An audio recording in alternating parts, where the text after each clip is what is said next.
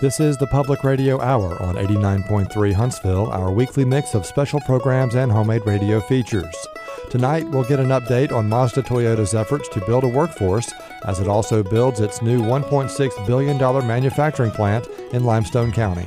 High school student that understands what type of jobs that we have in our manufacturing plant and what types of jobs our supplier partner companies have in their facilities, in creating that desire to work in manufacturing, and then beginning to develop those skills as well. We'll hear the first of a three-part interview series exploring Huntsville's theater community, starting with Lyrique Music Productions. We have people who are doctors, lawyers, engineers, professors, swinging hammers, painting sets, sewing costumes. People need that creative outlet. We'll also meet musician and producer Charles Toot Snoddy and hear more from the Huntsville Literary Association's Young Writers Contest. Stay tuned. We'll be back after this news update.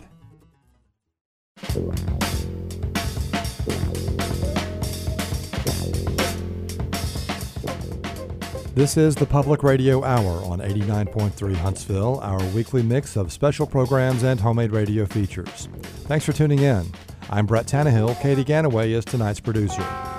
Coming up this hour, we'll have two entries from the WLRH Community Newsroom as we talk music and audio production with Charles Toot Snoddy and begin a three-part interview series exploring Huntsville's theater community as we talk with Luz Latilano and Beth Keys of Lyrique Music Productions. Thanks to Dan Bullard with Spice Radio Huntsville and Dan Paulus for those items. The Sundial Writers Corner will also introduce us to Olivia Fox, one of this year's winners of the Huntsville Literary Association's Young Writers Contest. That's all coming up in the next hour.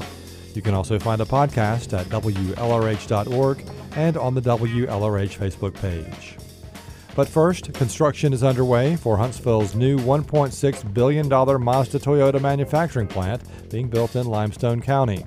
Though production isn't set to begin until sometime after 2021, hiring is already underway, and the company is investing in local training initiatives to round out that workforce. To get an update, Katy Ganaway sat down with Mazda Toyota Manufacturing USA Vice President of Administration, Mark Brazeal. Mark, you recently announced that two of the assembly lines are going to be named after two NASA programs, that's Apollo and Discovery. You were quoted as saying in a news release from Mazda Toyota, it's a nod to our city's heritage as the birthplace of our nation's space program. So I wonder why you chose these two in particular. And it was actually Lance Fox, who grew up in Decatur. He is our assembly general manager. And he came up with the idea of this Apollo and Discovery line concept. One of our kind of key values is we really want to be the hometown company. So it was a link back to, the city of Huntsville. And I think just a very innovative way of naming the lines instead of a line 1 or line 2 or Mazda Toyota. Are there any other sort of ties to Huntsville that we will hear about at the plant? Oh, I think there definitely will be.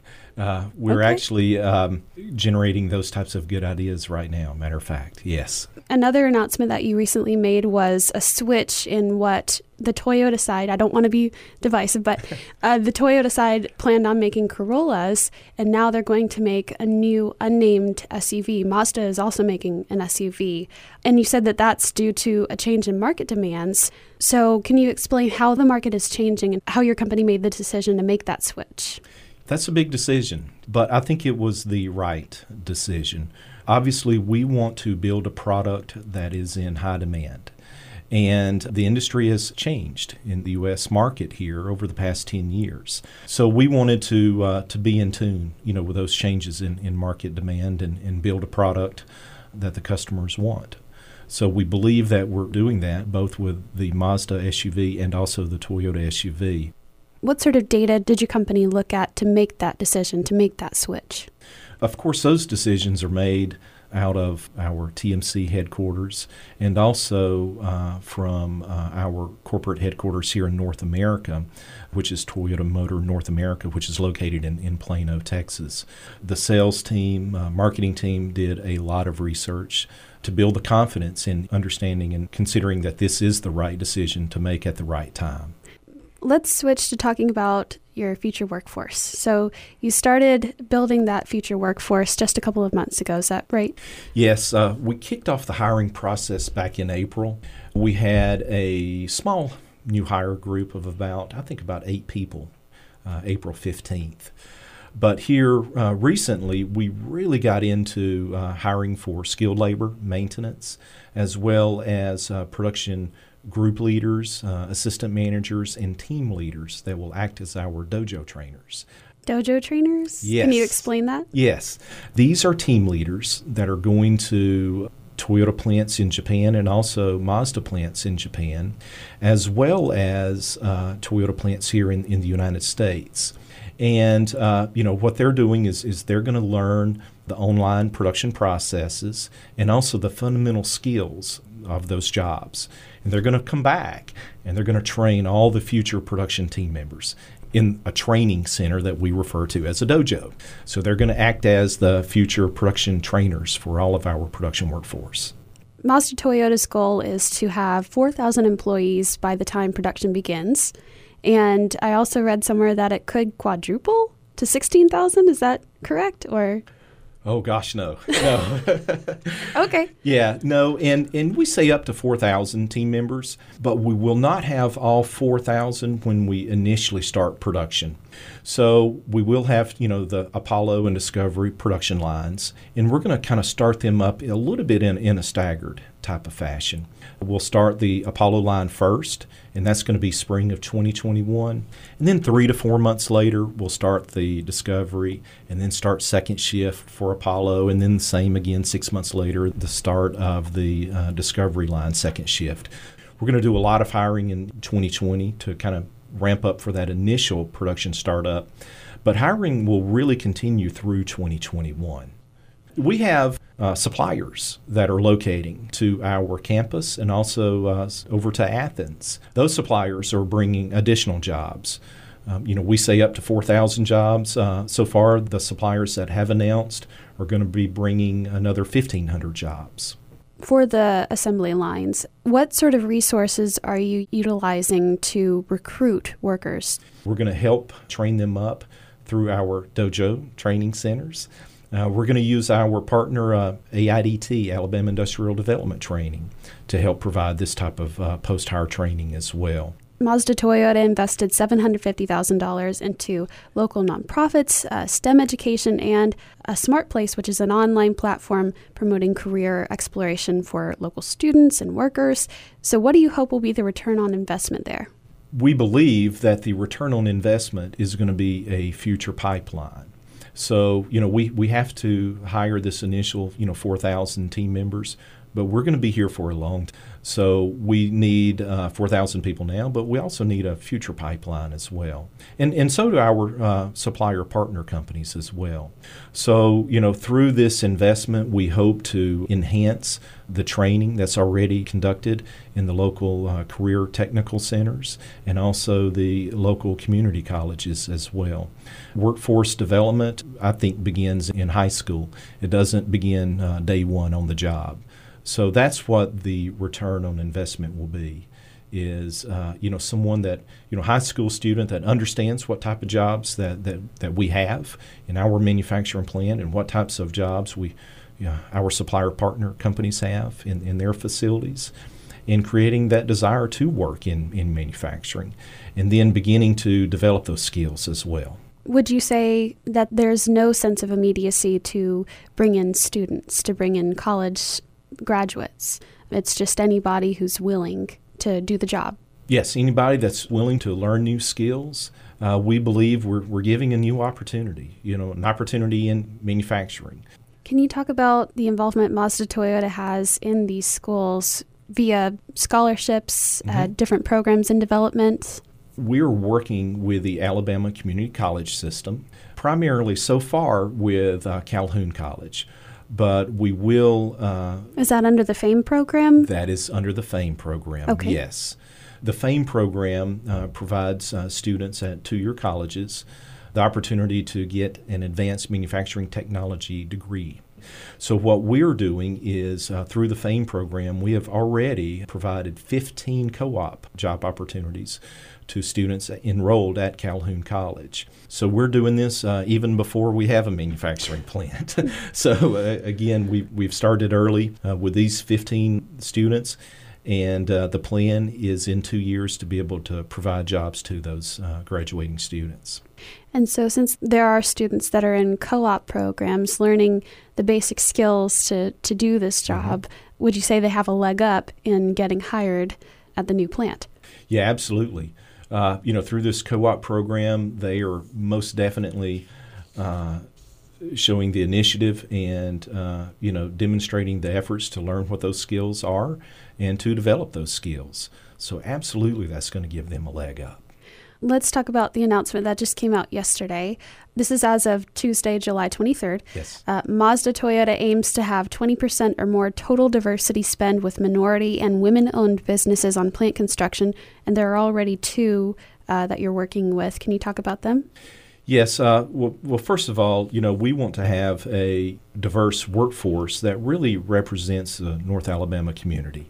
We will continue to grow. This is just a start, but we will continue to grow those business partnerships through the construction phase and then ongoing into operations as well. Talking about the selection process when you choose, who you're going to work with in terms of making sure that you have that diversity, what sort of requirements must they meet besides helping diversify the workforce and your partnerships?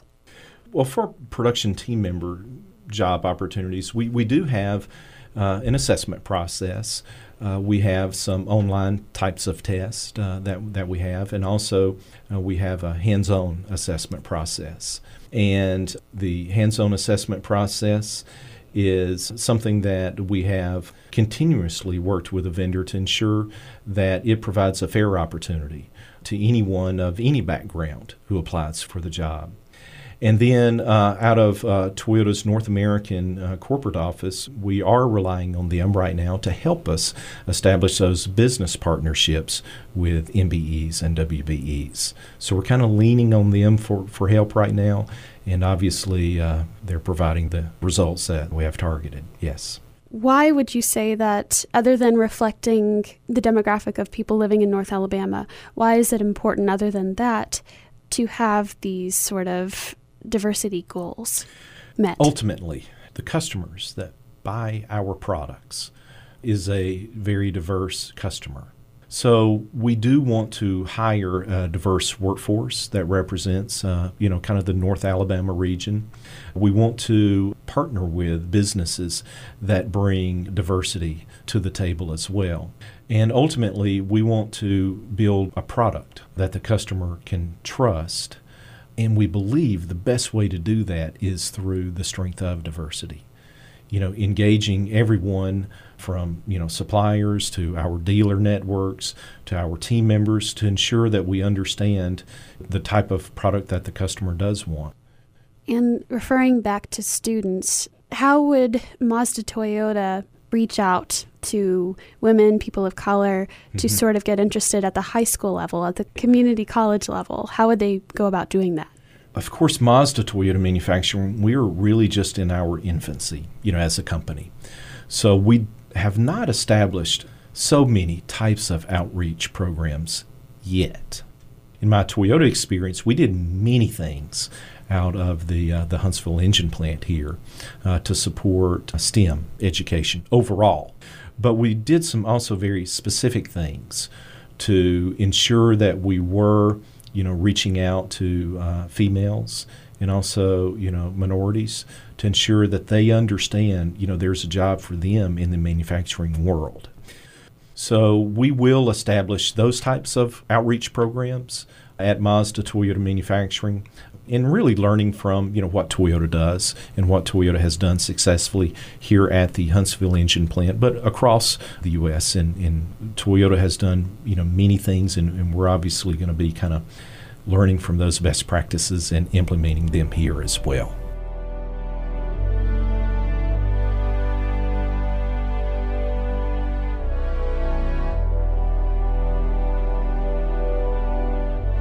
That was producer Katy Ganaway talking with Mark Brazeal, Vice President of Administration for Mazda Toyota Manufacturing USA. They're discussing the latest efforts to build a workforce for the company's new manufacturing plant, set to begin production sometime after 2021. This is the Public Radio Hour on 89.3 Huntsville. One of the ways Huntsville is able to lure massive economic projects like Mazda Toyota to the Tennessee Valley is because it offers a great quality of life. That includes a thriving performing arts scene that features a large number of theater groups, all of them working to put on amazing shows and all of them sharing and sometimes competing for resources like actors, technicians, performance venues, and most importantly, ticket buyers. Over the next 3 weeks, Community Newsroom producer Dan Paulus is exploring that issue in a series of interviews. Tonight, Dan introduces us to Luz Latilano and Beth Keys of Lyrique Music Productions. Luz and Beth recall Lyrique's very first opening night and how nervous they were that pre-show ticket sales weren't what they'd hoped. And then came opening night. And when the doors opened, people had gotten the word. Kids were like from 13 different schools. It was like the field of dreams. It was. Fantastic. Like we just all cried. We were crying. Our ticket lady was literally sobbing because she was like, I have so much money with me right now. It was funny, like just the memory of that. But the community came together and came out to support what we were starting to do. And they were interested. It wasn't a theater, by the way. We had it in a church. Mm-hmm. So that's what we want to talk about that a little bit, too, about the venues and so forth. Before we move on from this, Luz, I know you have a bit of a background to bring to this, right? We share some Broadway experiences. And just speak a little bit about what you did in the Philippines and some of the work that you did that you certainly informs your teaching, but also what you're trying to bring to the company. Okay, so I graduated magna cum laude in the University of the Philippines, majoring in voice, minoring in piano, and I've been an opera singer for a long time, and have traveled the world with for singing and performance. And my first major production was Cameron Mackintosh's King and I. Oh, I said the wrong thing. Cameron Mackintosh's Miss Saigon, right. And so that was my first professional international role. And from there, which we did in Stuttgart in Germany, so I was with the German production.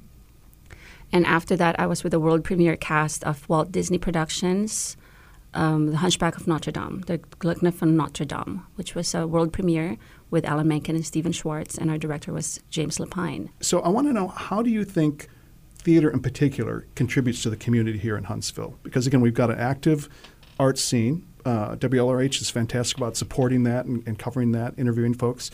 But what does it bring to the community that's been so much about science and space and engineering?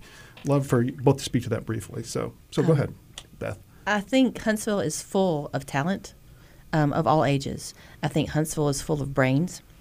And I think you have a lot of people in their day jobs that are frustrated by a lack of creativity. And to give them that outlet, we have people who are doctors, lawyers, engineers, professors, any sort of scientific or highly educated vocation, swinging hammers, painting sets, sewing costumes. People need that creative outlet. And what we find every time we cast a show, that we have people from across the county, from across North Alabama, eager to contribute in some way and express themselves creatively and just love it. And the people who don't have a chance to do that, they come and they watch and like, wow, they're blown away by the level of talent on and off the stage. That is so great to hear, because I'm a big advocate of using our right brain as much as we can. Right. And there's so much educated folks and PhDs and expertise in that STEM, science space, that what you all are doing, I think, is really important to complement that, so that the kids can have an understanding and be able to use both sides of their brain in a creative and an interesting way for whatever they choose to do, right? And I think that's a major factor contributing to how our arts is really progressing, is because the families, too, have financial means to be able to put their kids to school for voice lessons, for theater classes at Fantasy, and and all these extracurriculars, because we have the luxury of time, and financials here in Huntsville that other cities don't have. That's a very important point, Luz, and I'm glad you brought that up, because it does take an investment, not only of time but of resources, if you want your kids to excel It's like anything else. In sports, there's an investment. In the arts, there's also an investment to train and to study and to grow your craft and so forth. Like what Beth said, it's not just the kids are dropped off; the family gets involved, and I think that's what makes the community theater really grow. Yeah, and none of her children are in our shows anymore. Oh well, I'm sorry. I was talking about Grace, but not the first one. But now we have Hope. Yeah, that's great. Yeah, so you've got this community feeling happening, this experience of community, which is what the best part of community theater is, having done it myself. I think I remember that in a very sentimental and lovely way. How about where you perform? And we really want to get into this because there's so many spaces. We're building things like crazy here, and I look around and see all the high schools that have these amazing, facilities, right. And they do their own productions, and they support and produce some pretty high-budget production, from my understanding. Right, yes. So we've got this pipeline of kids that may start at Fantasy, then they're in the high school productions and strong drama and theater and music programs, and then they work with you and some of the other community theaters in town. What was the challenge, or how did you go about trying to figure out, again, how and where to perform? That's always a hard thing for LMP because we are the youngest. We're the youngest of all the theater companies in town. So we started in 2010. And for 9 years now, we'll be celebrating our 10th next year. For 9 years, that's always something we have to look for in every production, rehearsal space. And we've been blessed to have all these amazing companies and businesses that allow us to use their space. Like we have Spirit Made Steel, we have North Alabama Dance Center, we have Dance Company, we have Progressive Dance Academy. So they're partnering with you to allow you to have space to at least rehearse. Yeah. Yes. Or I think you rehearsed in a high school. Now we're for Bring It On because we needed the gym, we needed the space. Sure. So we had Sparkman ninth gym. And so from there, and then we don't have our own theater. Right. And so not yet. Mm-hmm. Oh, but that's great for Sparkman too. So that's great for that area because now they're going to be building one. So maybe that will be another factor for us to think of. So has there been a challenge though? Because I don't know if folks realize that's a hard reality of producing a show. You got to pay for the space. We not only have to pay, we also don't have the benefit of building on stage and rehearsing on stage. Right. Like when and we're the doing lights and the tech, all that costs money. That's part of the budget for a show, right? Yeah, and we when we put up a show, we only have 3 days really to rehearse in the space with the set. Yeah. So that makes it very, very difficult. Yeah. We don't have the luxury of practicing with our set piece. We don't have the luxury of getting to know our space on stage. So the kids get really amazing training. What about attracting audiences? I was at Hunchback. You had a really good house that night. What strategies have you found, that have helped you fill those seats? Because that's the ideal too. You're going to do a certain amount of performances, and you want as many people to be there and the word of mouth to spread. And these are usually short runs. So, just quickly, what have you found to be successful? Luz is a Facebook queen. Okay. She handles all the social media at this point. I don't know how she has the time to do it, but I don't sleep. There's that.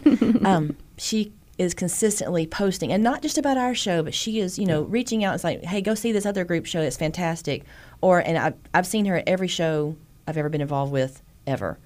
They are there. Their presence, Luz and Robert both, their presence is there. They know everyone. Everyone knows them.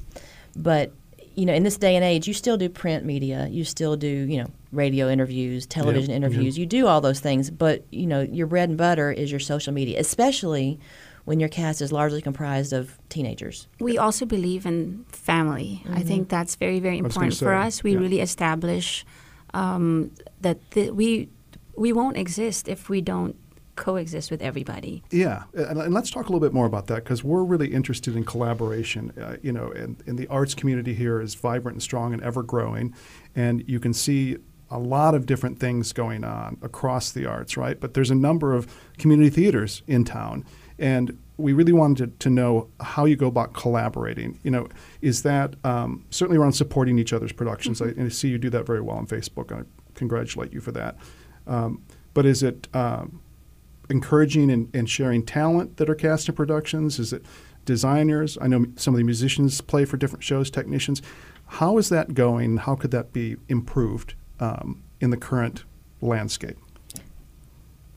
Well, I think it helps out. The Wings Awards at least gets a group of the other most of the theater companies in town for us to communicate. And Arts Huntsville also allows us to communicate with each other on what's going on with each other's projects.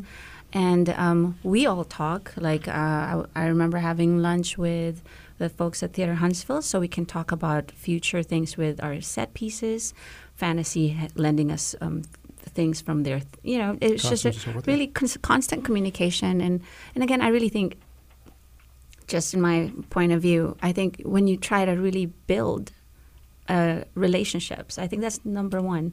I think we want to wrap up with a question about what's the dream scenario for the future? Are there certain shows you've got on the horizon, resources, a performance space, recognition you're looking for, anything like that? I don't know if you've had a chance to think about that in the midst of how busy you are. Well, for LMP, I think my initial dream for LMP would really be to have our own rehearsal space and to have a theater that we can really perform in, that we don't have to be in the waiting list, because most of the time, since again we're the youngest, we always get the last pick, so we're always like waiting on where we can have. So like at the VBC, if they've scheduled things out, those are already all pre-planned. So we have like the last available. Pre-planned for almost 5 years out, right? I mean, it's quite pretty much. Yes. And then there's other spaces in town that you have to consider, like Lee High School, where you perform, which is fantastic, and they've been amazing there too. Right. Okay, so it's for you. It's this rehearsal space and a possible theater. Any shows that you have always wanted to do that are on your dream list, or? I'm weird like that. It's when we think of a show, at least for me, if I have to. Now we're trying. Well, this is probably what's important too. Is now we want to expand that. I'm not always going to be the director for Lyrique Music Productions, because that was not the plan. So what I really want is to be able to train the next directors also for LMP who will have the same passion, that it's not about, well, at least in my point of view, that it's not about myself, that it's really about the company, it's about the people who's going to perform. And I think that's what's most important, at least to me as a director, I don't think of LMP as my legacy. I don't think of that as something that, that's something when I leave, nothing at all. I have no dreams of that for myself, but my dreams for that would be a continued love and passion for the community. That was Luz Latilano and Beth Keys of Lyrique Music Productions talking with Community Newsroom producer Dan Paulus. It's the first of 3 interviews you'll hear in the coming weeks as we explore Huntsville's theater community. This is 89.3 member-supported Huntsville Public Radio. I'm your host tonight, Brett Tannehill, with Katy Ganaway producing. One of the best projects created by the WLRH Newsroom, our amazing team of volunteer producers and reporters, is our award-winning local music show Valley Sounds, which airs Saturday nights at 9. In this Saturday's Valley Sounds, Spice Radio Huntsville's Dan Bullard submitted an interview with local musician and producer Charles Toot Snoddy, and we liked it so much we wanted to play it for you here on the Public Radio Hour. Here's Dan and Toot. You've been involved in music, and more importantly, kind of the science that goes with music, the acoustic engineering, the sound design, audio engineering. You've been doing that kind of work for years and years before they even really had a name for it, right? I have been. I've been fooling with this stuff for about 50 years. So how did you get your start in music to begin with? Well, my start in music, I learned to play guitar because I have a cousin that was actually a semi-background famous piano player, Spooner Oldham. He's actually in the Rock and Roll Hall of Fame. Mm-hmm. I used to go to family reunions, and everybody had Spooner play piano every time we had a family reunion, and so I had bought a little Silvertone acoustic guitar, terrible sounding guitar, but I didn't know it. And Spooner showed me some chords and how to play rhythm along with his piano playing. And so every time we'd have another family reunion, I'd make Spooner get with me and show me some new tricks and what have you. So that's what got me interested in it. And then from there, I went and started playing with a first little band in high school called the Tempests. And then from there on to another rock and roll band. We played a lot of college circuits and everything. And we were making something like $300 a gig. I can remember working at a music store and working all day and making like $12 for the day, you know. And you could play a gig on the weekend and make $30 for 4 hours. So, you know, you weigh it that way, it wasn't too bad. And so in order for us to try to make a little bit more money for our gigs, we decided to go to a recording studio in Birmingham and cut a demo tape. We were just playing cover songs. There was a studio called Boutwell Recording Studios. I went into that studio and we did the soundtracks, did some overdubs, and went back into the control room and listened to playback and watch him mix. And it was like cocaine. I was hooked. Yeah. I actually started wanting to have my own studio, and it's probably about 68 or 69. But I had to do some time with Uncle Sam, and so when I got back, I decided I was going to build a studio. And so, unlike today, I started looking around for consoles. Well, the more I dug into it, the more I found out that there were no stock standard consoles out there. They were all, at that time, custom built. Mm-hmm. You didn't go to a music store and say, I want that mixer. Yeah. So I couldn't afford a $50,000 console or even higher, you know. So I bought some Altec Lansing literature and started reading and studying how the consoles worked and what the signal path was and what have you. And I went to Lafayette Radio. I doubt if you're probably too young to remember Lafayette Radio. It was a place here in town. I bought 8. They were actually little preamplifiers, but it was a circuit board you built yourself. It was in a kit. So I bought 8 of those, and you could set them to where you had a phono level come in, or a line level, or a microphone level. And so I set them up for microphones, and I put these together in this homemade console and somehow made it work. I just got lucky. I mean, I literally. And so I had a couple of 2-track machines, and I was open for business, but there was another studio across town that was it had a custom console. It had a 1-inch 8-track machine. I mean, there was no way I could compete with that. And so I didn't last very long, and neither did that place. And the next thing I know, there's a man coming to me and says, I'm going to rent you my studio over here. And he made me a price that I couldn't refuse, because it was the building and the equipment, everything in there. All I had to do was turn the utilities on, go to work. Most of the time back then, if people wanted to record, if bands wanted to record, they didn't know much about anybody in Huntsville as far as the recording business, so they, typically went to Muscle Shoals or Nashville. It was hard to get people to come in because they didn't know anything about you. I said, okay, well, you know what, I can write music and I can figure out how to get out and sell, so I started recording jingles, and that's how I survived. Over the years, I bet I've recorded 250 or 300 jingles. What was your favorite jingle that you recorded? Did you have a personal favorite? Or was there's one personal favorite. Now this hasn't been all that long. It was the late '80s. I did a jingle for Crestwood Hospital. They had their 25th anniversary, and they wanted a jingle. And I was working through an advertising agency, and so I wrote it and did a demo for it, and they liked the demo. Say, okay, now let's get the real thing done. Who are you going to use vocally? And I said, well, I'm going to use my friend Buddy Causey. They said, well, the hospital would like a celebrity on it.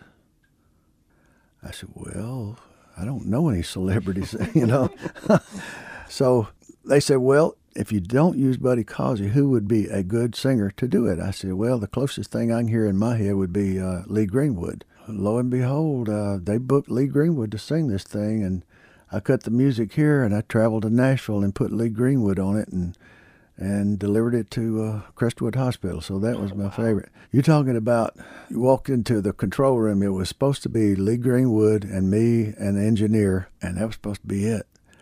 Well, in comes the advertising agency with all of their people, a guy with a video camera from the Channel 19. Oh, no.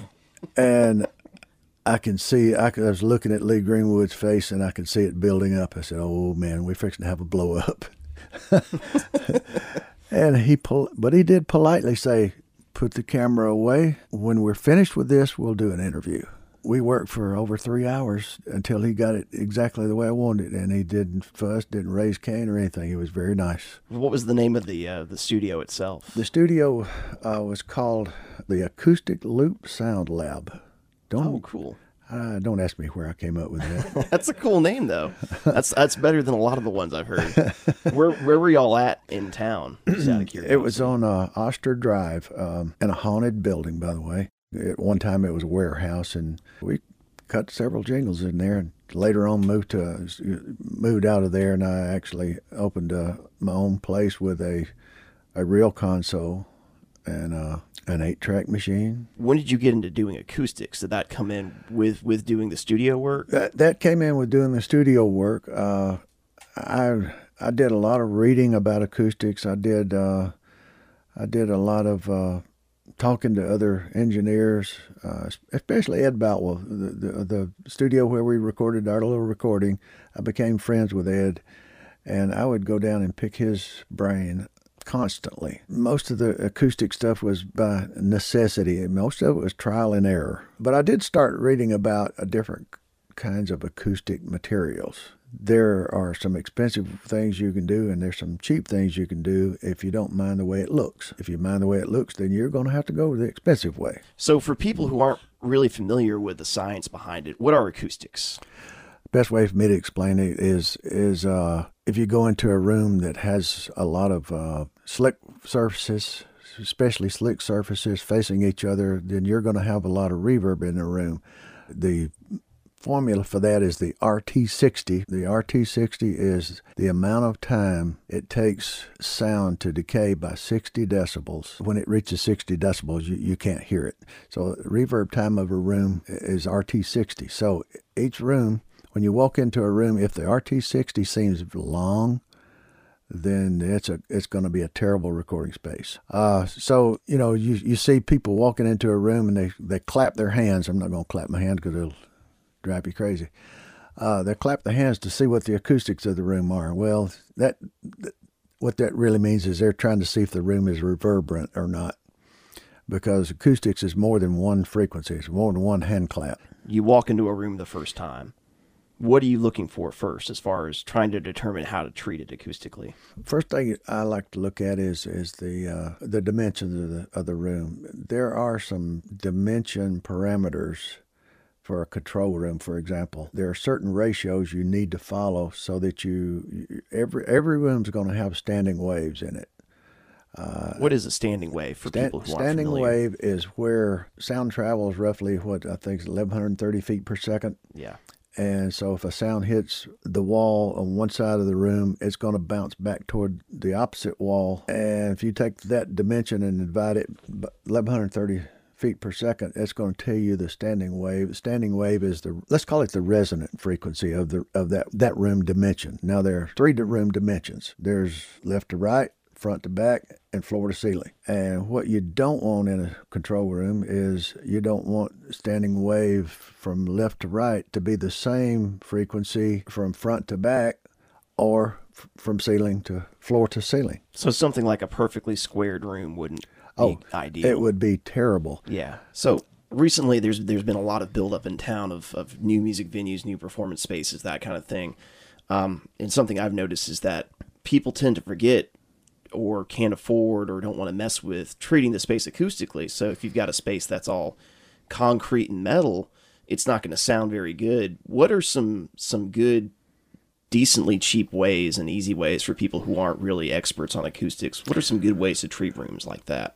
I got a book that every musician ought to own, because it gives you some practical, cheap ways to build acoustics for studios. I would say typically you can order these 2-inch thick panels off the internet it's high density insulation that absorb all frequencies fairly evenly, but they're expensive. You can go to a local insulation contractor or wholesale place and buy 2-inch thick Owens Corning. It's type 703. That's 3-pound density. It's high density, and it's the same stuff that these expensive panels are made out of. And the panels are about around $1 a square foot. They're just not as pretty. They're not pretty at all because it's just raw insulation. So now you got to come up with something, burlap or some kind of a cloth to put over it. But it doesn't need to be a sheen cloth. It's got to be porous so that the sound can get through the cloth into the insulation. One of the things that I highly recommend when people are putting panels on the wall, they're wanting to absorb as much sound as they can, right? Yeah. Well, okay, a 2-foot by 4-foot panel will only absorb so much sound if you stick it on the wall. Why not stand it off the wall 2 inches so that the sound will go through and bounce back off the wall and catch the backside of this panel? Interesting. So you double your space or double your absorption on certain frequencies. But anyway, that's you can build your own panels like that. There's some tricks like you want to sit at your console and have somebody take a mirror. You got your speakers on the stands there. You want to have somebody take a mirror and just hold it on the wall over here. When you're sitting at the console and you're watching that mirror, and when you see in that mirror, you see that speaker right there, you want to put a panel right there because that's the first reflection. And then they do the same thing for the other speaker. Little tricks like that you wouldn't think about. You wouldn't think, okay, I'm going to put a panel right here in the middle wall because I like the way it looks.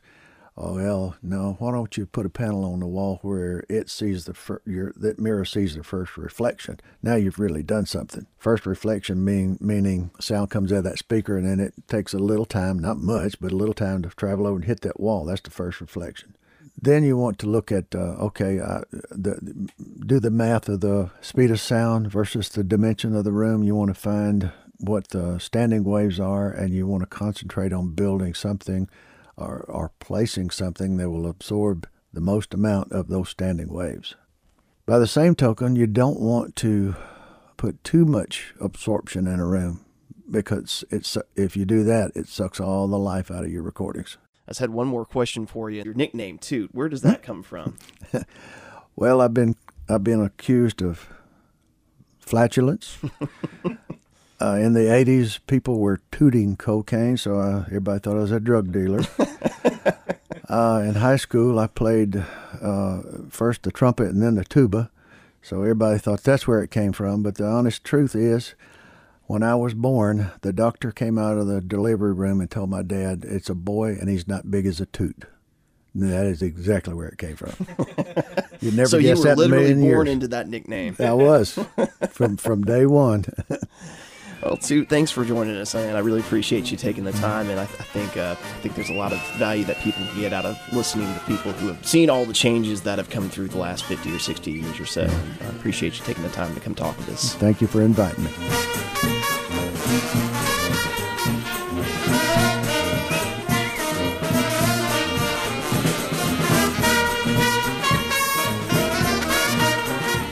Thanks for tuning in the Public Radio Hour. We hope you're enjoying this week's mix of special programs and homemade radio features. In our final segment, we turn to the WLRH Sundial Writers Corner, our spotlight on Tennessee Valley wordsmiths, and one of the station's longest-running traditions. Each year, Sundial teams up with the Huntsville Literary Association to share the work of winners from the HLA's Young Writers Contest. Tonight, let's meet Olivia Fox, who won the Senior Short Story category. She's a rising senior at James Clemens High School in Madison and also a violinist with the Huntsville Youth Orchestra. When Olivia recorded this piece, she had just returned from the high school marine biology program at Dauphin Island. Concord by Olivia Fox. The rising sun loomed on the horizon, its swollen form painting the sky a bloody orange. The king stood in the throne room, his back to the chamber and face to the window, gazing out over the city. It was his city now, and had been for a month since his official coronation. He breathed in, feeling a swell of satisfaction. At last, everything was as it should be. Look at what we have accomplished. You are king now. The words came from behind him, resonating off the marble walls. The king bristled, his moment of complacency perishing. Look at what I have accomplished. There is no we. You are not real. He spoke through clenched teeth. They'd had this conversation many times before. Of course, my king, I misspoke. You should be proud of all that you have done. The reply was smooth, glossed with a tincture of sarcasm. The king turned and gave a withering glare to the man behind him. No, not a man. A mere piece of his mind, a fragment of his conscience. An important distinction to make. Yes, I am proud. I finally have true power over everyone in this city. He made sure to emphasize the latter part of the statement. Ambition had become rather domineering lately, and the king felt he should make clear the hierarchy between them. He glanced to the far corner of the room, where Honor stood feebly in the shadows. While ambition was growing in his assertiveness, Honor seemed to be unraveling. Each day his face lost another layer of color, his cheeks becoming increasingly hollow and the dark circles smeared beneath his eyes taking on more the semblance of deep bruises. The king hoped it was not what he should look like on a day of poor health. Honor and ambition were, after all, mirror images of himself, fragments of his personality materialized. Honor's odd, sickly state was likely an effect of the king's dismissive manner towards him as of late, but it had been for good reason. He was king now. No matter. Honor would recover from his wounded feelings soon enough. Just then, a heavy knock sounded on the entry doors, and a voice spoke from the other side. "We have him, Your Highness." Ah, the king had nearly forgotten. "Bring him in," he called. Not too gently, the door swung open, and 2 guards entered the throne room. In their grasp, they dragged the man along tight by the arms. He was pale and small of stature, with thinning gray hair and an unkempt beard sprouting under a long nose, like whiskers. He reminded the king of a mouse. "I presume you know why you're here," he said to the man, not bothering to keep the contempt from his voice. "Erroneous statements have been published under your name, claiming that I murdered my own beloved brother as to become king. Not only is this accusation horrendous, but it is also treasonous, and if you do not retract the publication immediately, you shall be punished accordingly." The man lifted his chin, unflinching in pose. "I will do no such thing. What I wrote was true, and I won't let you laze in that once noble throne without right and exploit the people in their ignorance." A flicker of irritation sparked within the king. This man was a nuisance. "You know what you must do," Ambition muttered from his side. "He must be killed, hanged before the public to ensure no one will denigrate you or your authority again." Only the king heard him. It was he alone that could interact with his fragments. He was their only connection to the material world. The king knew Ambition was right. Still, he hesitated. Already he had his brother's blood on his hands. He didn't want to further tarnish his reign with another innocent's death. He felt Honor's presence beside him. Honor was silent, but he stared at the king with rigid intensity, as if daring him to give the order. His counterpart cut in again, Ambition drawing closer to the king. "If you do not kill this man, he will only continue to bring doubt upon your reign, and soon its demise. After all of our work, our careful planning, are you really willing to let it slip away so quickly, like sand through your fingers?" The words rang clear in the king's head, a splash of cold water to jolt him from his stupor. What was he thinking? Of course the man must die. It was the only way to protect his power. "See that the man is hanged tomorrow at sunrise, in the central square. Ensure it is publicized. We have an example to make of." The guards nodded curtly and reasserted their grip on the man. Saying nothing, the man locked his gaze with the king's, pinning him with eyes that were strikingly calm for one so near departure to death. The city was wide awake the following morning. Once more, the king stood in the throne room before his window, looking out over the square. It wasn't quite sunrise, but a crowd had already taken shape around the man chained at the hanging block. There was a palpable tension in the air, a strange sense of agitated anticipation wrapped around the people like a rubber band stretched so taut even the slightest disturbance would bring it to snap. A strong light became glaring left of the king's vision. The sun had risen. From the square, awash in its golden glow, the guards shoved the man to his position on the block and fed a rope around his neck. The man's eyes traced their way up to the window, again fixing the king with an unwavering stare, like Honor, daring him to give the order. The guards turned and looked up to their king, awaiting his signal. The king remembered Ambition's warning. He tilted his chin, the indication of a nod. The rope lifted. It happened faster than the king himself could register. The man was hoisted into the air, a clean snap signaling his meeting with death. For a moment, there was only silence as he dangled lifelessly from the rope. Then the second snap came. The crowd suddenly stirred to life, the few muffled sobs escalating to cries of indignation. Chaos swooped down upon the square, a sort of animalistic fury overtaking the people. It was a mass riot. The king lurched away from his window, slamming it shut to mute the ruckus outside. What had gone wrong? Why did the people react so? This hanging was meant to be a display of his power. How had it plunged so quickly in the opposite direction? The doors to the throne room opened. The king swiveled around, clasping his shaking hands together for some mien of composure. He started in surprise at the man before him. No, not a man. Ambition strolled into the throne room, his swift footfalls echoing on the marbled floors. He met the king's bewildered stare with an imperious, thin-lipped smile.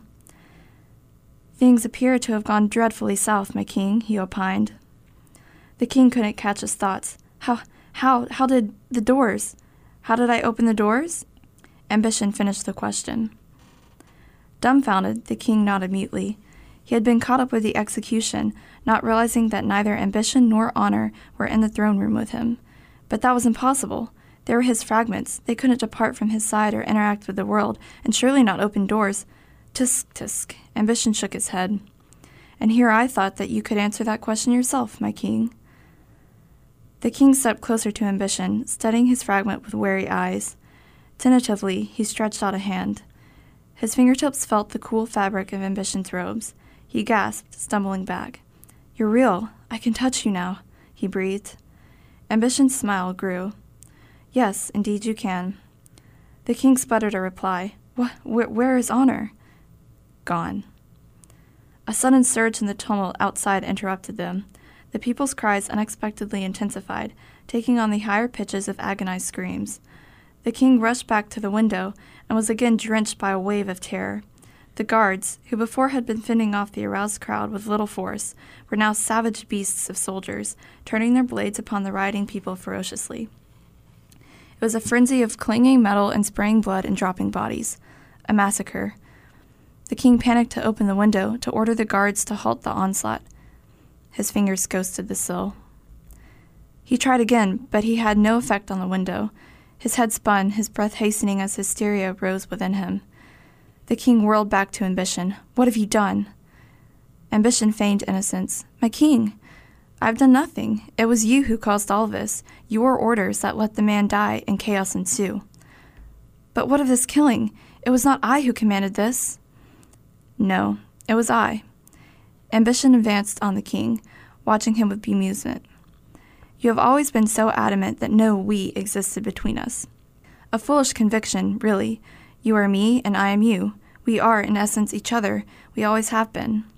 But I have finally overtaken you. Unknowingly, you gave me enough power to, and now honor is gone, and you are nothing. Moving through the king, he approached the window and surveyed the now silent square littered with bodies, around which blood pooled like rain to gutters. I am the ultimate king now. Power is no longer under your control. Ambition opened the window. He leaned out, breathing in the air. At last, everything was as it should be.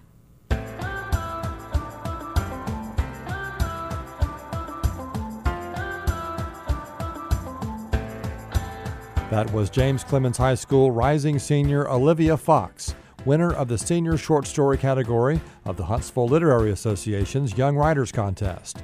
Thanks to her for sharing that story. Thanks also to Valley Sounds producer Daniel Bullard of Spice Radio Huntsville and Community Newsroom producer Dan Paulus for creating segments. Be sure to tune in next week for part 2 of Dan's interview series exploring Huntsville's theater community.